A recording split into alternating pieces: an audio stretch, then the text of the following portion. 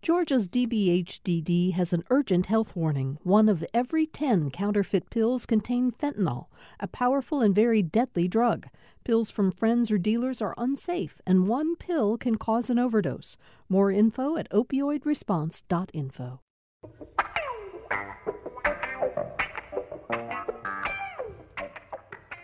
We're back with another edition of Political Rewind, coming, in fact, to the end of another week.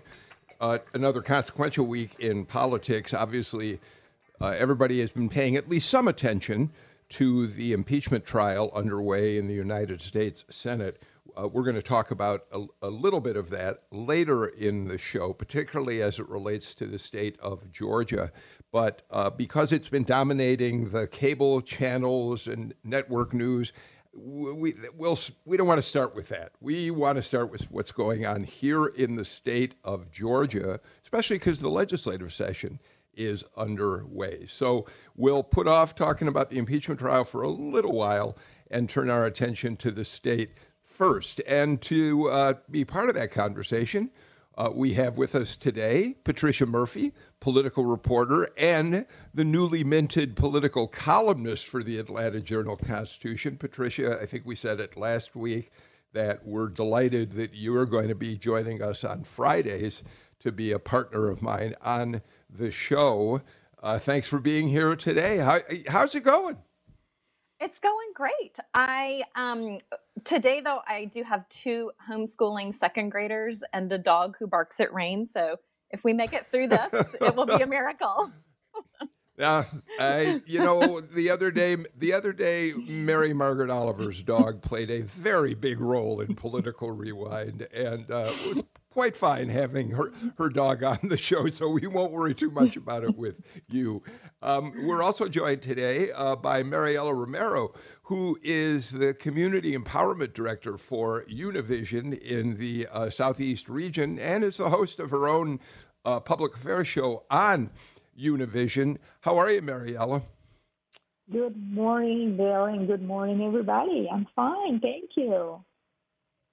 Hey, Mariela, I want to ask you a very quick question to follow up on something that we talked about several times this week. The coronavirus has played a big part in our conversations, and as we've talked about it, one of the things we've really focused on this week quite closely is equitable distribution of vaccines. That has been a terrible issue in the Black and Hispanic communities. Can you give us any indication of whether things are turning around at all? How difficult is it for Hispanics to get shots in our state? It has been difficult, Bill, and also there is a lot of education that we have to do on our part as media, because people do not want to voluntarily go and get vaccinated. So that is another front. It's not just how difficult it is to get the vaccines, because people, who are not sophisticated enough to do appointments online or by their phone or have access to the doctors or the system that provides them. It's also the misinformation going on around. And that's why I have been focused on my show talking about the importance of getting the vaccines and also educating people about the, misinformation that they're not going to put a chip on you or the vaccine is not made of fetal material, etc. So those are the topics we are covering on our side. We reported the other day on the fact that Governor Kemp has now said he understands inequitable distribution of the vaccine and insists that as more vaccine comes into the state is absolutely dedicated to making sure they find a way to get it to the communities that haven't had it. But it continues to be a problem that we're going to watch on the show, and I just wanted to ask you about that as we start. We're also joined today by Edward Lindsey. Edward, a former state representative from the city of Atlanta, now partner, and the man who runs the public affairs practice in Georgia for Denton's The world's largest law firm. Edward, it's not the public affair. It's government affairs. What's the formal name of the operation that you run? Public policy. And Public I policy. might also right. add that I'll see Patricia's dog and I raise you Dakota, mine. If the barking starts, we'll just have a grand old time. All right. I saved for last the return of former Democratic Congressman Buddy Darden, who has not been with us for far too long. And I don't think there's any question, Buddy, that our listeners have missed hearing from you. So I will tell you, Buddy, when we had our daily meeting yesterday, I suggested to Sam Burma-Stawes and Amelia Brock that we ought to have a theme for welcoming you back. And the theme ought to be John Sebastian singing the song Welcome Back, which was a theme song to Welcome Back Kotter. And, Buddy, they had no idea what the heck I was talking about. Yes, Bill, you have to be our age to realize that. But I want to say greetings from Cobb County. Greetings from Cobb County, which, since I was on here last, has turned from red to blue. Yeah. Yes, you quite an earthquake up there in Cobb. Well, Buddy, you know how glad we are you're back with us, and we should not make it such a long time between your visits to our show. Well, Patricia, I do want to start. Patricia, I do want to start with some news out of the legislature, if I may. And as long as I mentioned COVID a minute ago in terms of vaccinations, talk to me a little if you can, and we'll open it up for conversation. Representative Ed Setzler has a bill that would essentially punish nursing homes and hospitals if they continue to refuse to allow visitors. I think he says 2 visitors for a couple of hours to see loved ones in nursing home facilities and in hospitals. And it sounds like a humanitarian effort. I know he had at a hearing the other day with very emotional testimony from people who've been cut off from their families. But I can't help but wonder if this is another example of ignoring the science in what is still a raging pandemic. Patricia, how's this all playing? Well, I think to your point, it is a very emotional issue, and there are also a number of lawmakers who are personally impacted by what's going on with COVID. There are 2 representatives on the House side. Patty Bentley, her husband is in the hospital. She's not been able to see him since December. And Bonnie Rich's sister has been in and out of the hospital. And other lawmakers have spoken and shared their own experiences that a lot of Georgians have experienced, even if their loved ones are not in a COVID ward or are not being treated for COVID, they still cannot get in to see them in a lot of cases. And it's not just for socializing. For many people, it really is to advocate for their family members to the doctors, which happens so frequently or used to happen a lot in kind of the old days. You would be there with your husband or wife or elderly grandparent and be the person interacting with the doctor and keeping track of the treatments and asking the hard questions. Obviously, that is of great concern on the other side to hospitals, to nursing home associations, saying that you bring in people from the outside, you bring in everything else from the outside. And especially with these new, more transmissible variants, they just don't even know what they're dealing with. And so I think the patient advocates are looking for some sort of a happy medium to not be sitting in the room all day, but isn't there some way, if it's done outside, if it's done with 2 masks, if it's done in some capacity, is there some middle ground between seeing people and never seeing people? So I don't know where this is going to go, but it does have some support on the House side as well. Edward? Well, Bill, I'm actually living this in a very personal way. My mother is 94 years old and is in a nursing facility. And the problem here is that the science actually falls both ways. There is no question but that my mother has both her mental and physical capabilities have deteriorated over the last year. by virtue of the fact that she doesn't have that connections that she so desperately needs. But with a small group of people, she still recognizes. And that would be, quite frankly, me, my two sisters, and our respective children. And, she's had 2 stays in the hospital in which we weren't able to come in and help. One of them involved surgery, in which she woke up the next day and couldn't figure out why she was in pain because she didn't remember the surgery from the day before. And so I'm very sympathetic to the issues involved in this. And on the other side, Patricia's absolutely right. I also want my mother to be safe, and I don't want her to face the dangers of this pandemic. And so there's a lot of us out here who are living this every day and who are seeing what's happening. Yes, we need to keep folks safe through the pandemic, and I do applaud the facilities for trying to do that, including my mother's facilities, which I think are doing a very good job trying to balance things. And yet, on the other side, I do see very clearly the very negative impact that the isolation from your loved ones, particularly when you are in that last stages of life, can be.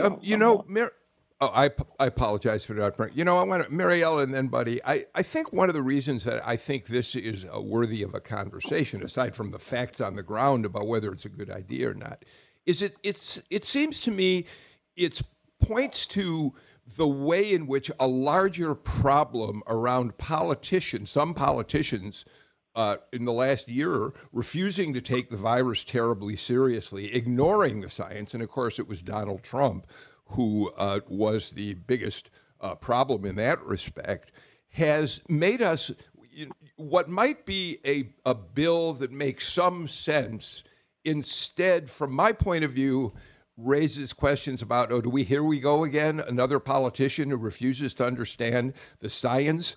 Nursing homes were the biggest hot spots in the state and the country for months during the pandemic. And I think it's just another example here that we look at these things a little differently, given the political environment that surrounded the virus for the entire last year plus of the Trump administration. Mariela and Buddy, I'd love to get you involved in this.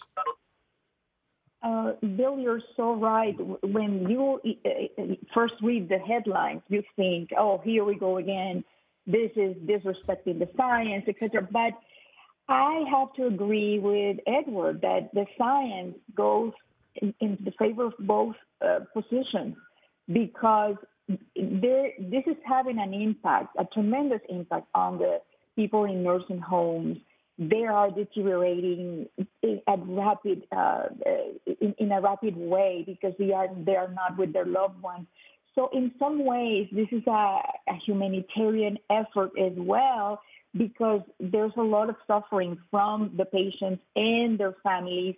But also, I have the coronavirus, and I know how terrible the effects on the body is. And I am only 50 years old. So imagine someone in their 90s getting it, and then putting at risk also the caretakers who are in those facilities. So this is truly something that needs to be debated, but debated with the scientists and the caretakers.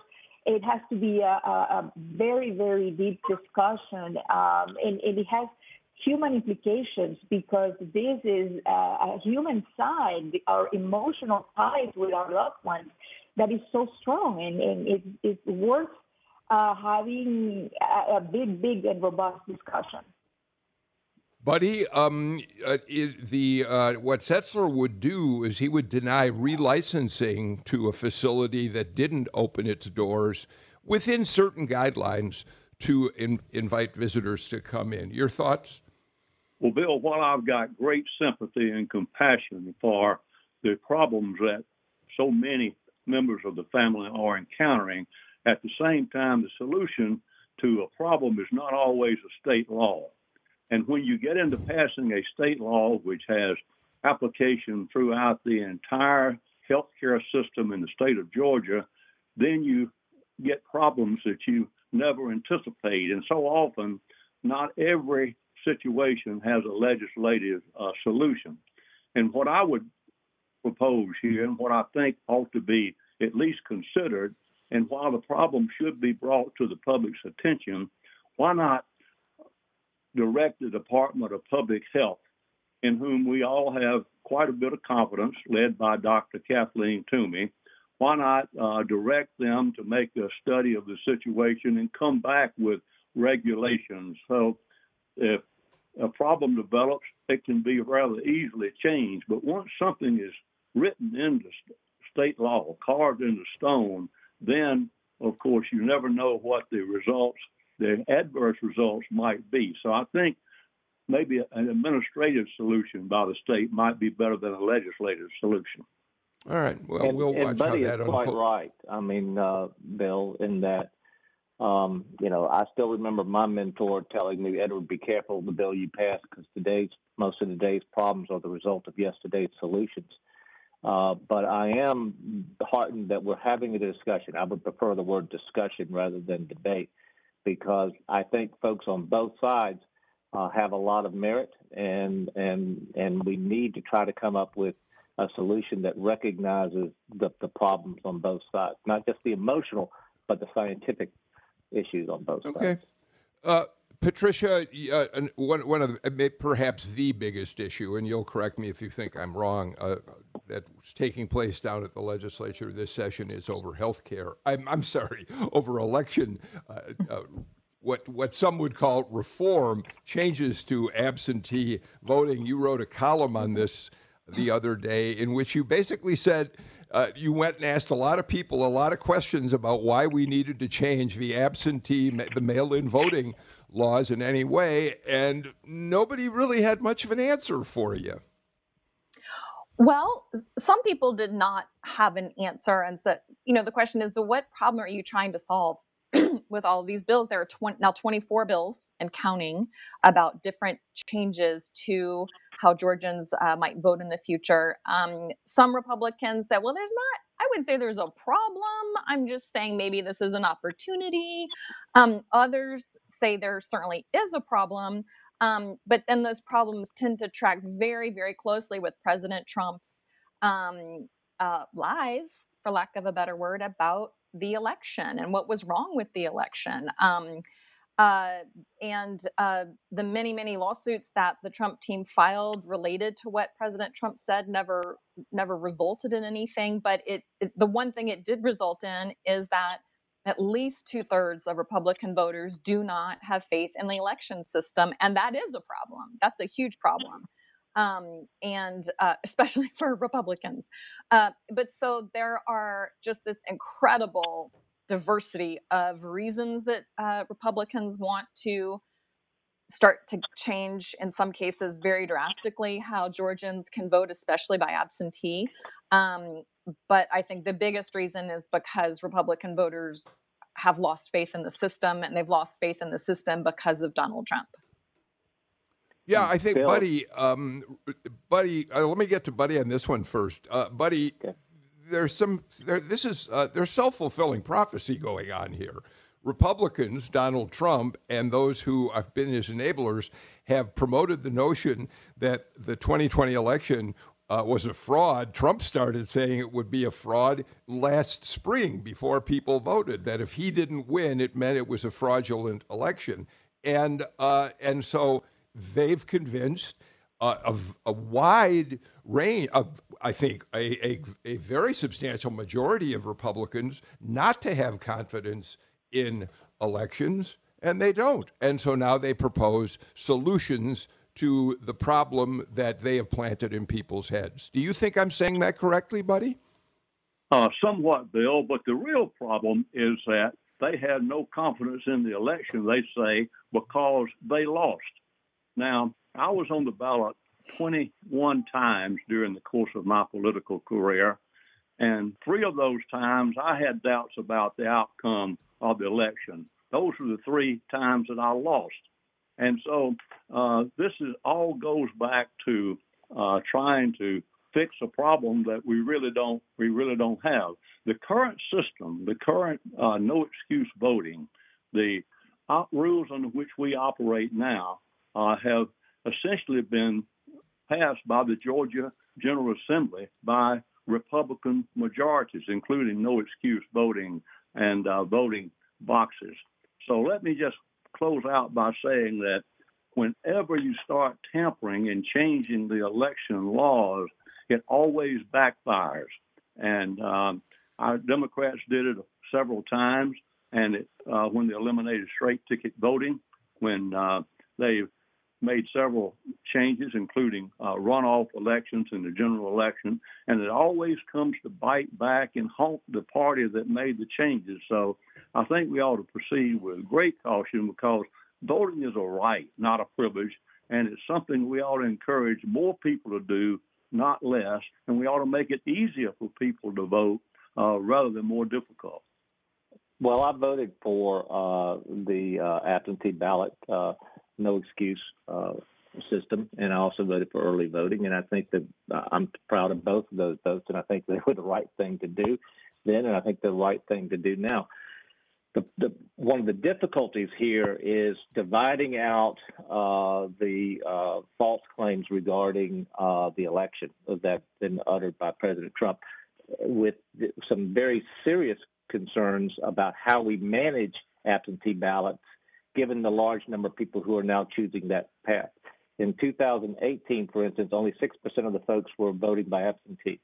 This year, rather in 2020, 30% did. That's creating a managerial issue for 159 counties. We need to, in my opinion, maintain the present system in terms of the ability of people to vote by absentee for any reason. But we probably do need to take a hard look at how we are administering that in terms of perhaps moving to more centralized locations to handle all absentee ballots so that the system is more systematic, is more uniform. You know, that was a concern that some Democrats raised in 2018 regarding absentee ballots, and that the 159 counties were handling it differently. So we need to sort of look at the administrative side. And I know the Secretary of State and other folks are doing that in terms of trying to figure out how we're going to administratively handle the rise in absentee ballots, because now that 30% of the population have seen how easy and how it is to vote by absentee, they're going to keep wanting to vote by absentee. And probably a larger number of people are going to want to vote by absentee. That's what the trend has been around the country. The question is, how are we going to administratively handle that? And we're going to have to look at a brand new paradigm in terms of how we deal with the ballots when they come in and how they're taken care of. So that's what I would like to see the General Assembly focus on more, rather than trying to restrict people's the options that people have right now in Georgia to vote. Mariela, jump in. Agree.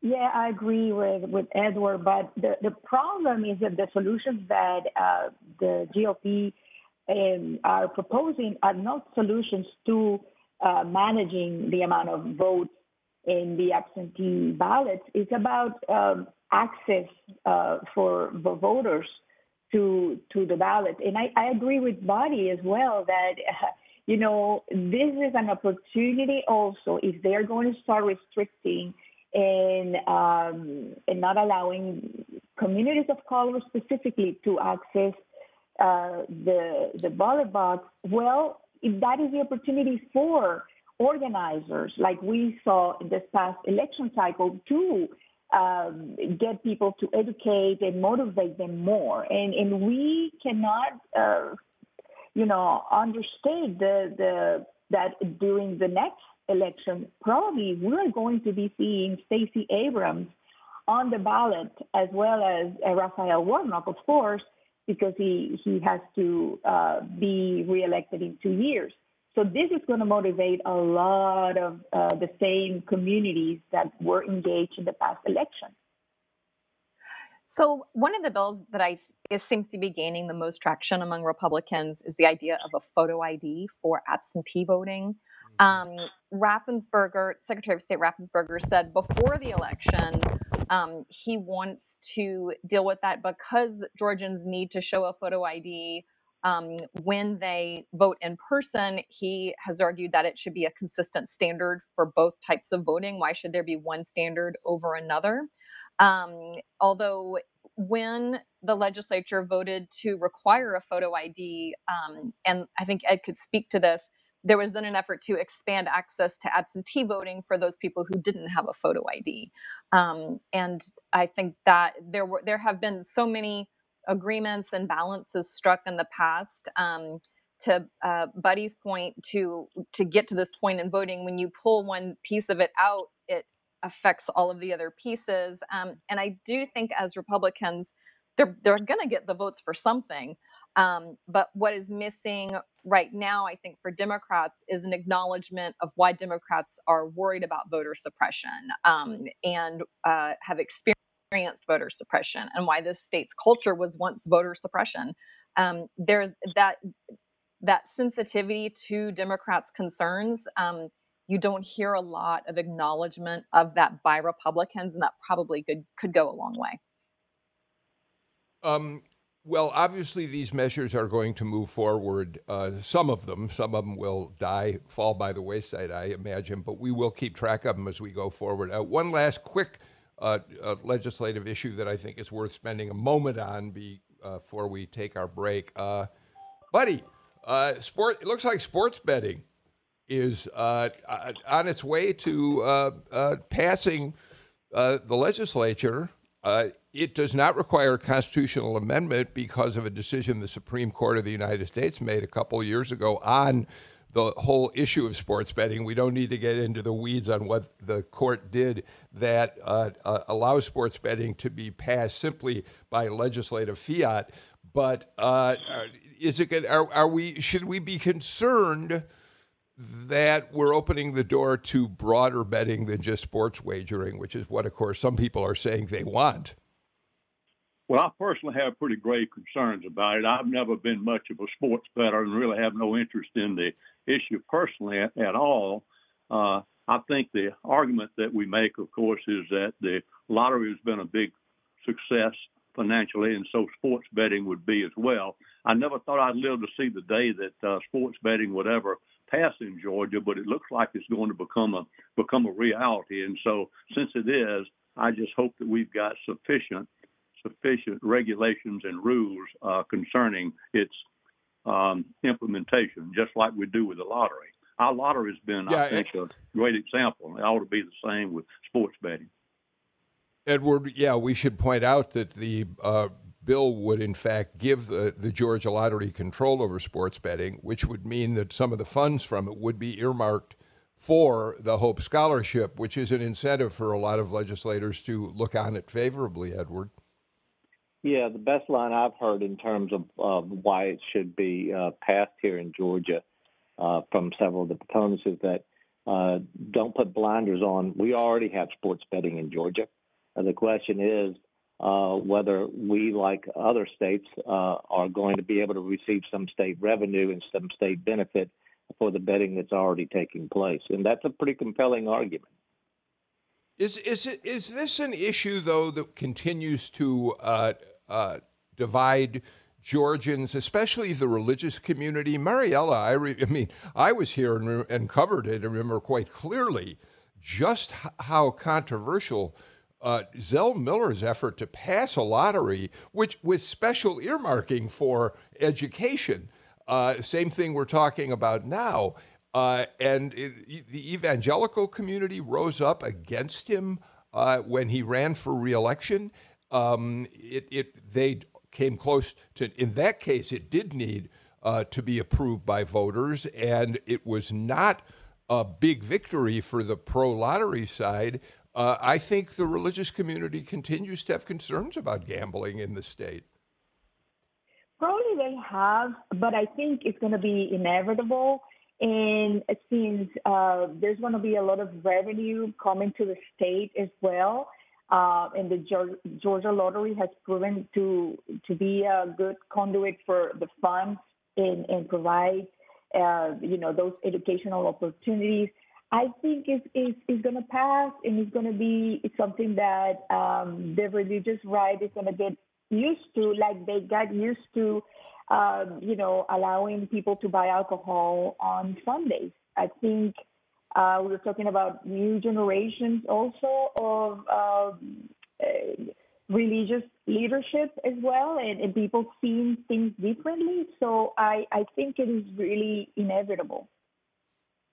All right, Patricia, real quick, because I got to issue a break. Is this going to pass? Are we going to end up with sports gambling by the end of this I session? don't know. I don't know. Don't ask me that. I think it's got the best chance of all of the three ideas between casinos and horse racing and sports betting. Sports betting is truly out of sight, out of mind, and all of the Atlanta professional teams want it. So I think it's got the best chance. That was a good answer. You don't have to worry about it. I wasn't trying to put you on the spot. I thought that answer was exactly right for right now. Thank you, Patricia Murphy. Let's get to our first break and come back with a lot more. Thanks for listening to Political Rewind. If you like this show, you'll also like Georgia Today. It's a daily podcast from GPB News, bringing you compelling stories and in-depth reporting that you won't hear anywhere else. Join me, Peter Biello, for this quick and convenient way to get the best of GPB News' extensive coverage of the topics that matter to you, delivered directly to your device every weekday afternoon.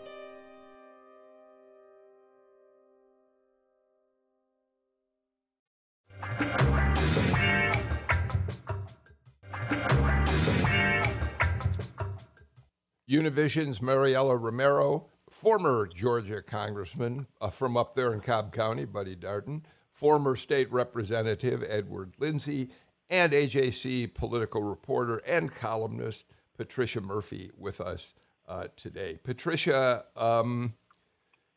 we're going to continue to watch the impeachment trial unfold. Today, of course, the defense has their chance to answer the charges by the House impeachment managers that were made over the last few days. And we're expecting they're going to move through their portion of this very quickly, and we could very well have a vote to acquit or convict the president on these charges by the weekend.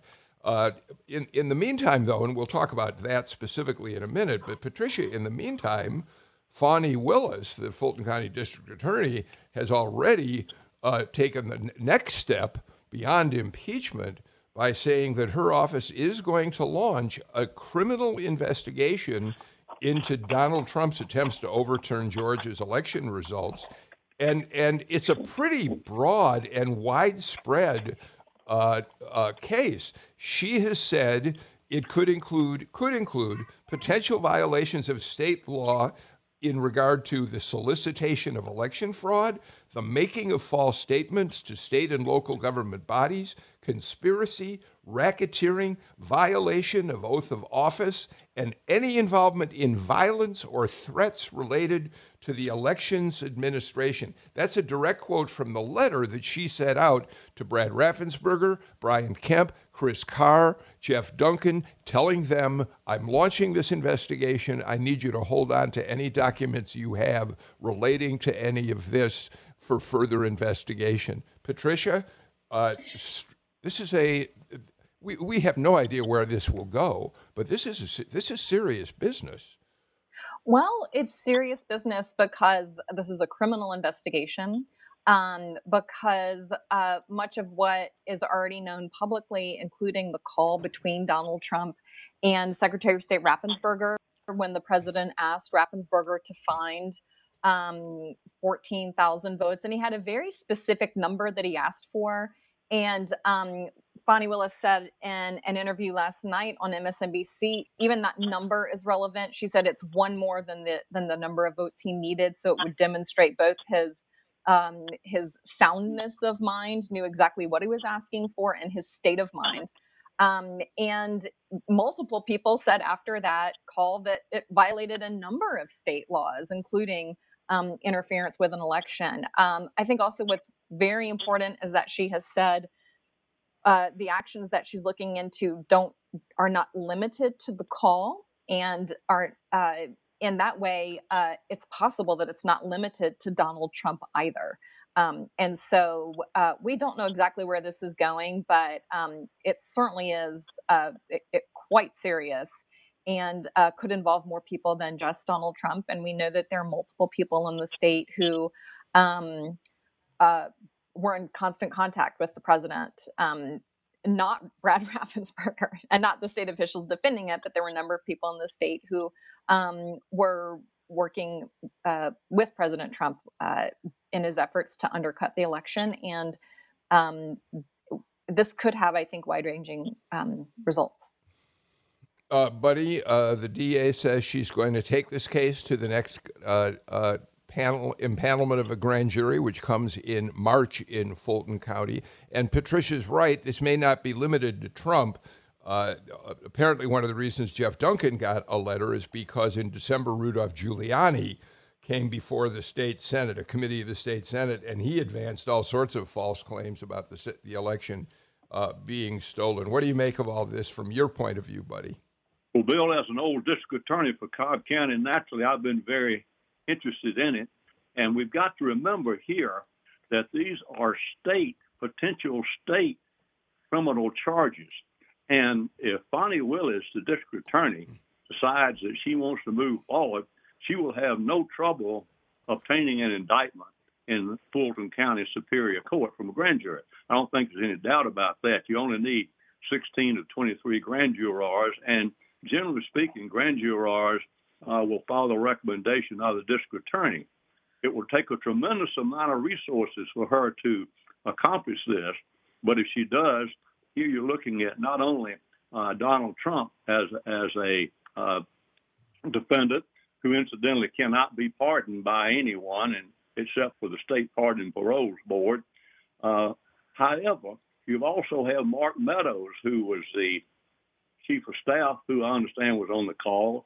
And if I recall correctly, he actually came down to Cobb County to inspect some of the goings-on having to do with the votes down here to be sure that they were being conducted properly. So I think there are more people involved than Donald Trump. But if the district attorney decides to move forward, I don't think she'll have any difficulty, one, in obtaining an indictment, and two, in Fulton County, I think her chances of a conviction might be pretty good. Mariela? Well, I think also, this is going to put the former president in a lot of trouble because he also is facing investigations in other states. So I believe that now that he is a private citizen and he cannot be pardoned, I think he's in real trouble, especially when we have, a constituency in Fulton County who probably is not going to look favorably on him as part of the jurors, the probable jurors in New York City as well. So I think this is a trend that is going to continue as we, uncover some of the things that the former president did to try to change the outcome of the election, and that is something illegal. Edward? Yeah, let me sort of divide between before January 6th and after January 6th in my comments, because I think that's an important dividing line. Buddy comes from the perspective of an old prosecutor. I come from the perspective of beginning my career as a criminal defense lawyer, in which I learned very quickly that not everything that's stupid, wrong, or even reprehensible is necessarily criminal.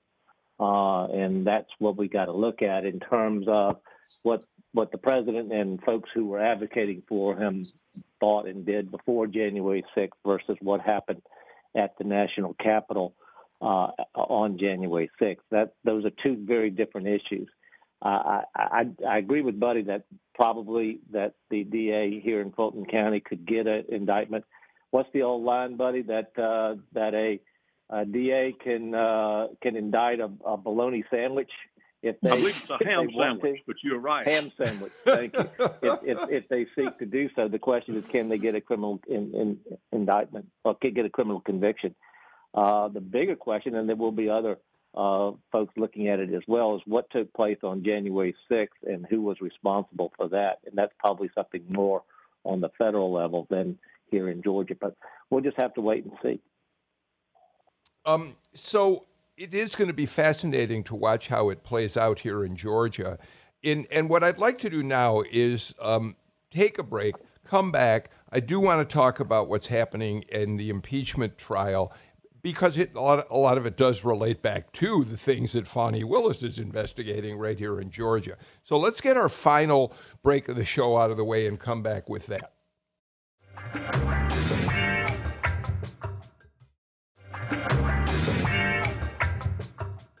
Edward Lindsey, Mariela Romero, Buddy Darden, and Patricia Murphy with us today. Patricia, real quick, do you happen to have a preview of what we're going to see from you in your Sunday column?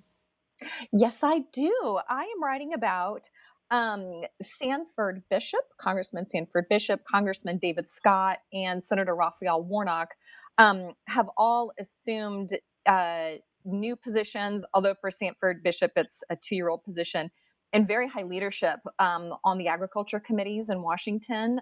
Chairman Scott is now the chairman of the House Agriculture Committee. Sanford Bishop is the chairman of the Appropriations Subcommittee on Agriculture.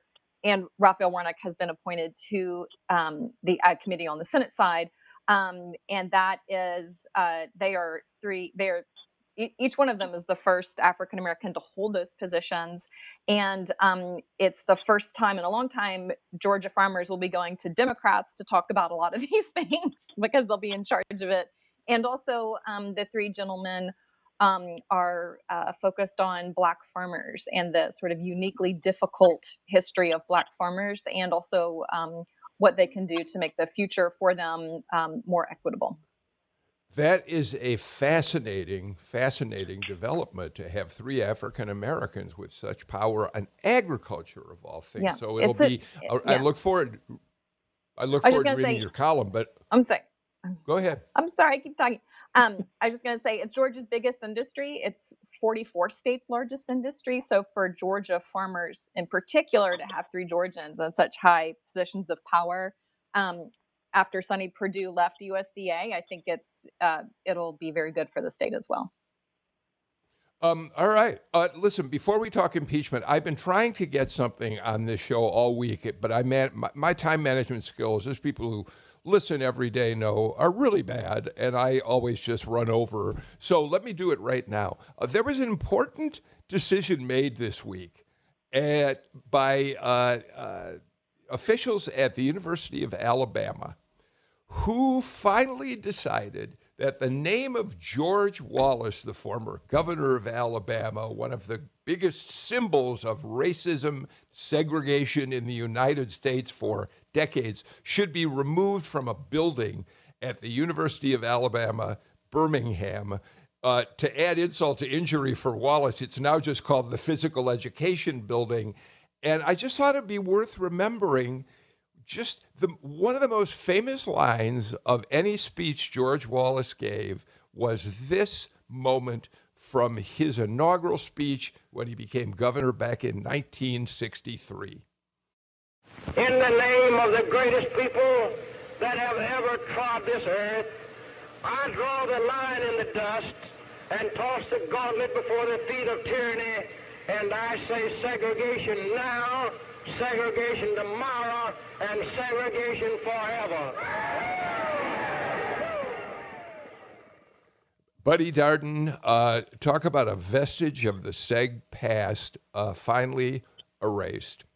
Well, Bill, they may have taken his name off the building, but they'll never take off the indelible imprint of George Wallace on the state of Alabama.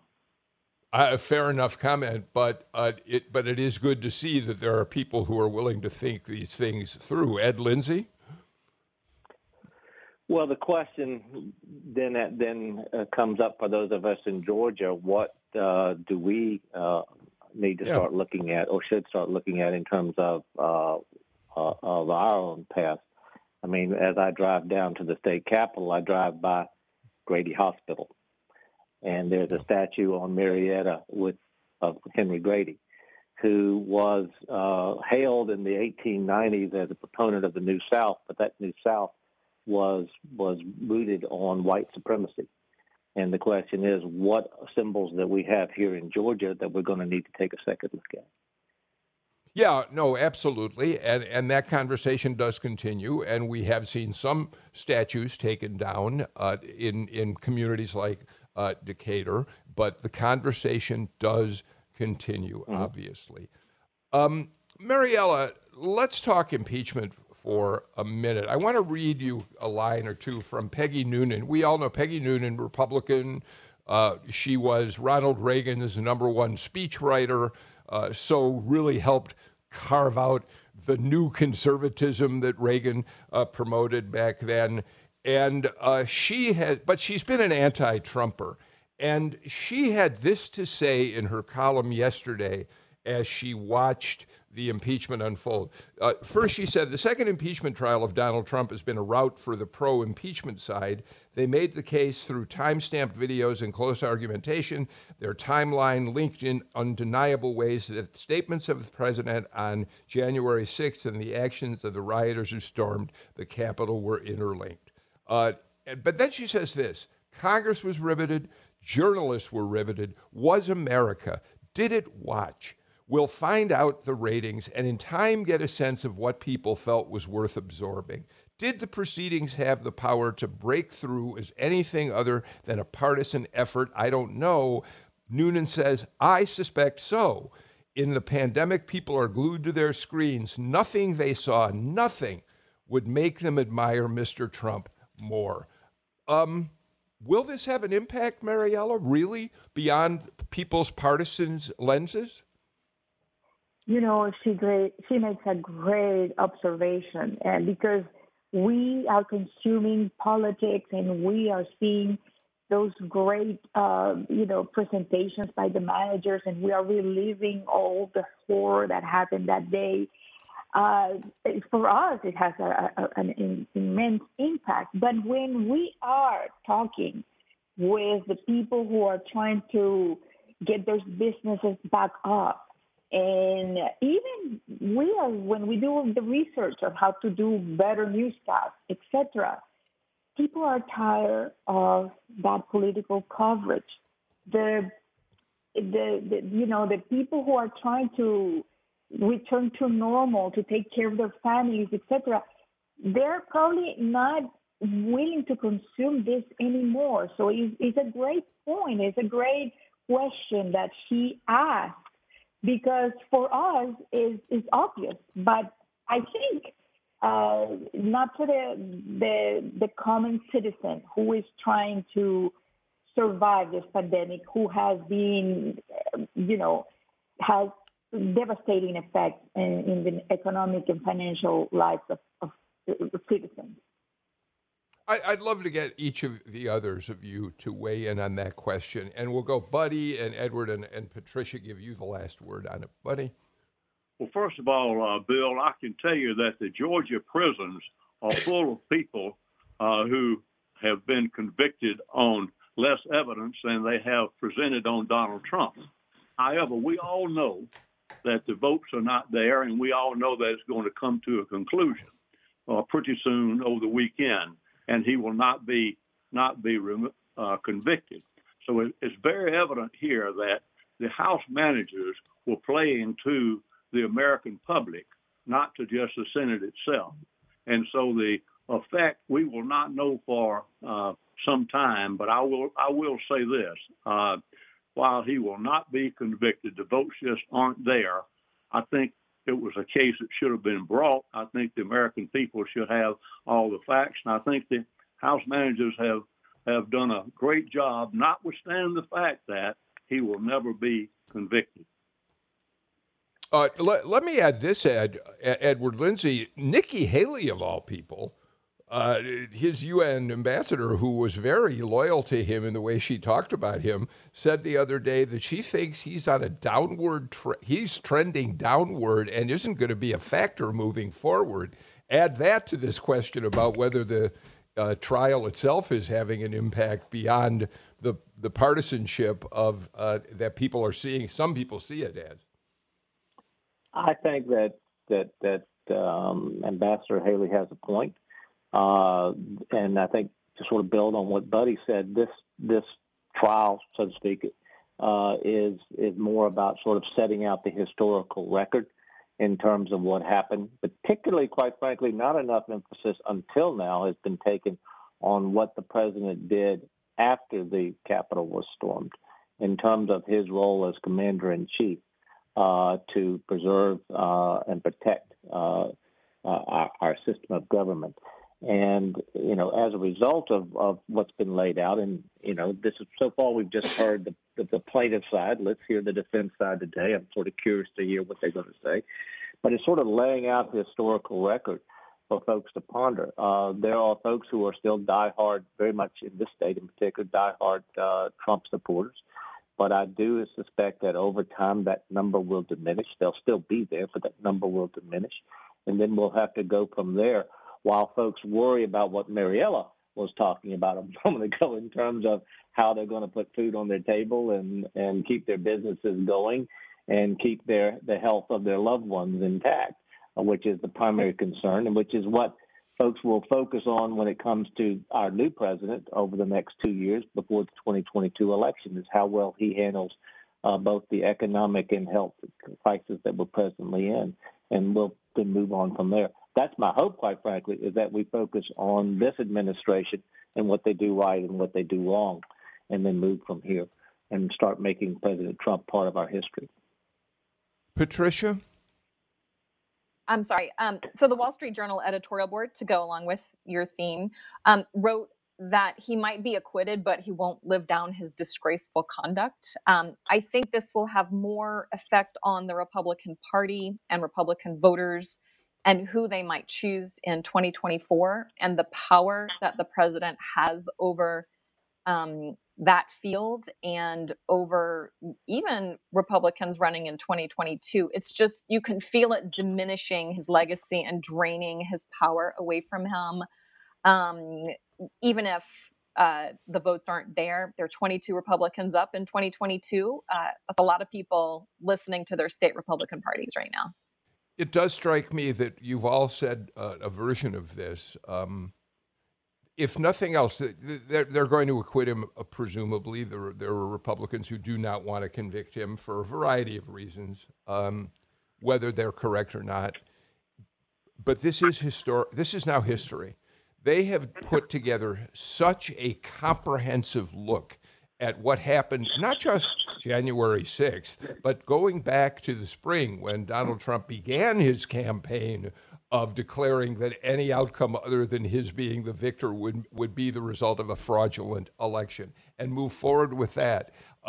They have laid out in such great detail how the president began to raise the questions that would lead to this army marching on the Capitol in a way that will be remembered forever. And my way of thinking of this is, this will be how President Donald Trump will be remembered by history because of the work done by these impeachment managers for the past few days. But we'll see, and have more on this story on Monday after the vote. That's it for us. Mariela Romero, Buddy Darden, Ed Lindsey, Patricia Murphy, thank you for being with us. We're back again on Monday. Take care, stay safe, wear your masks. Bye-bye.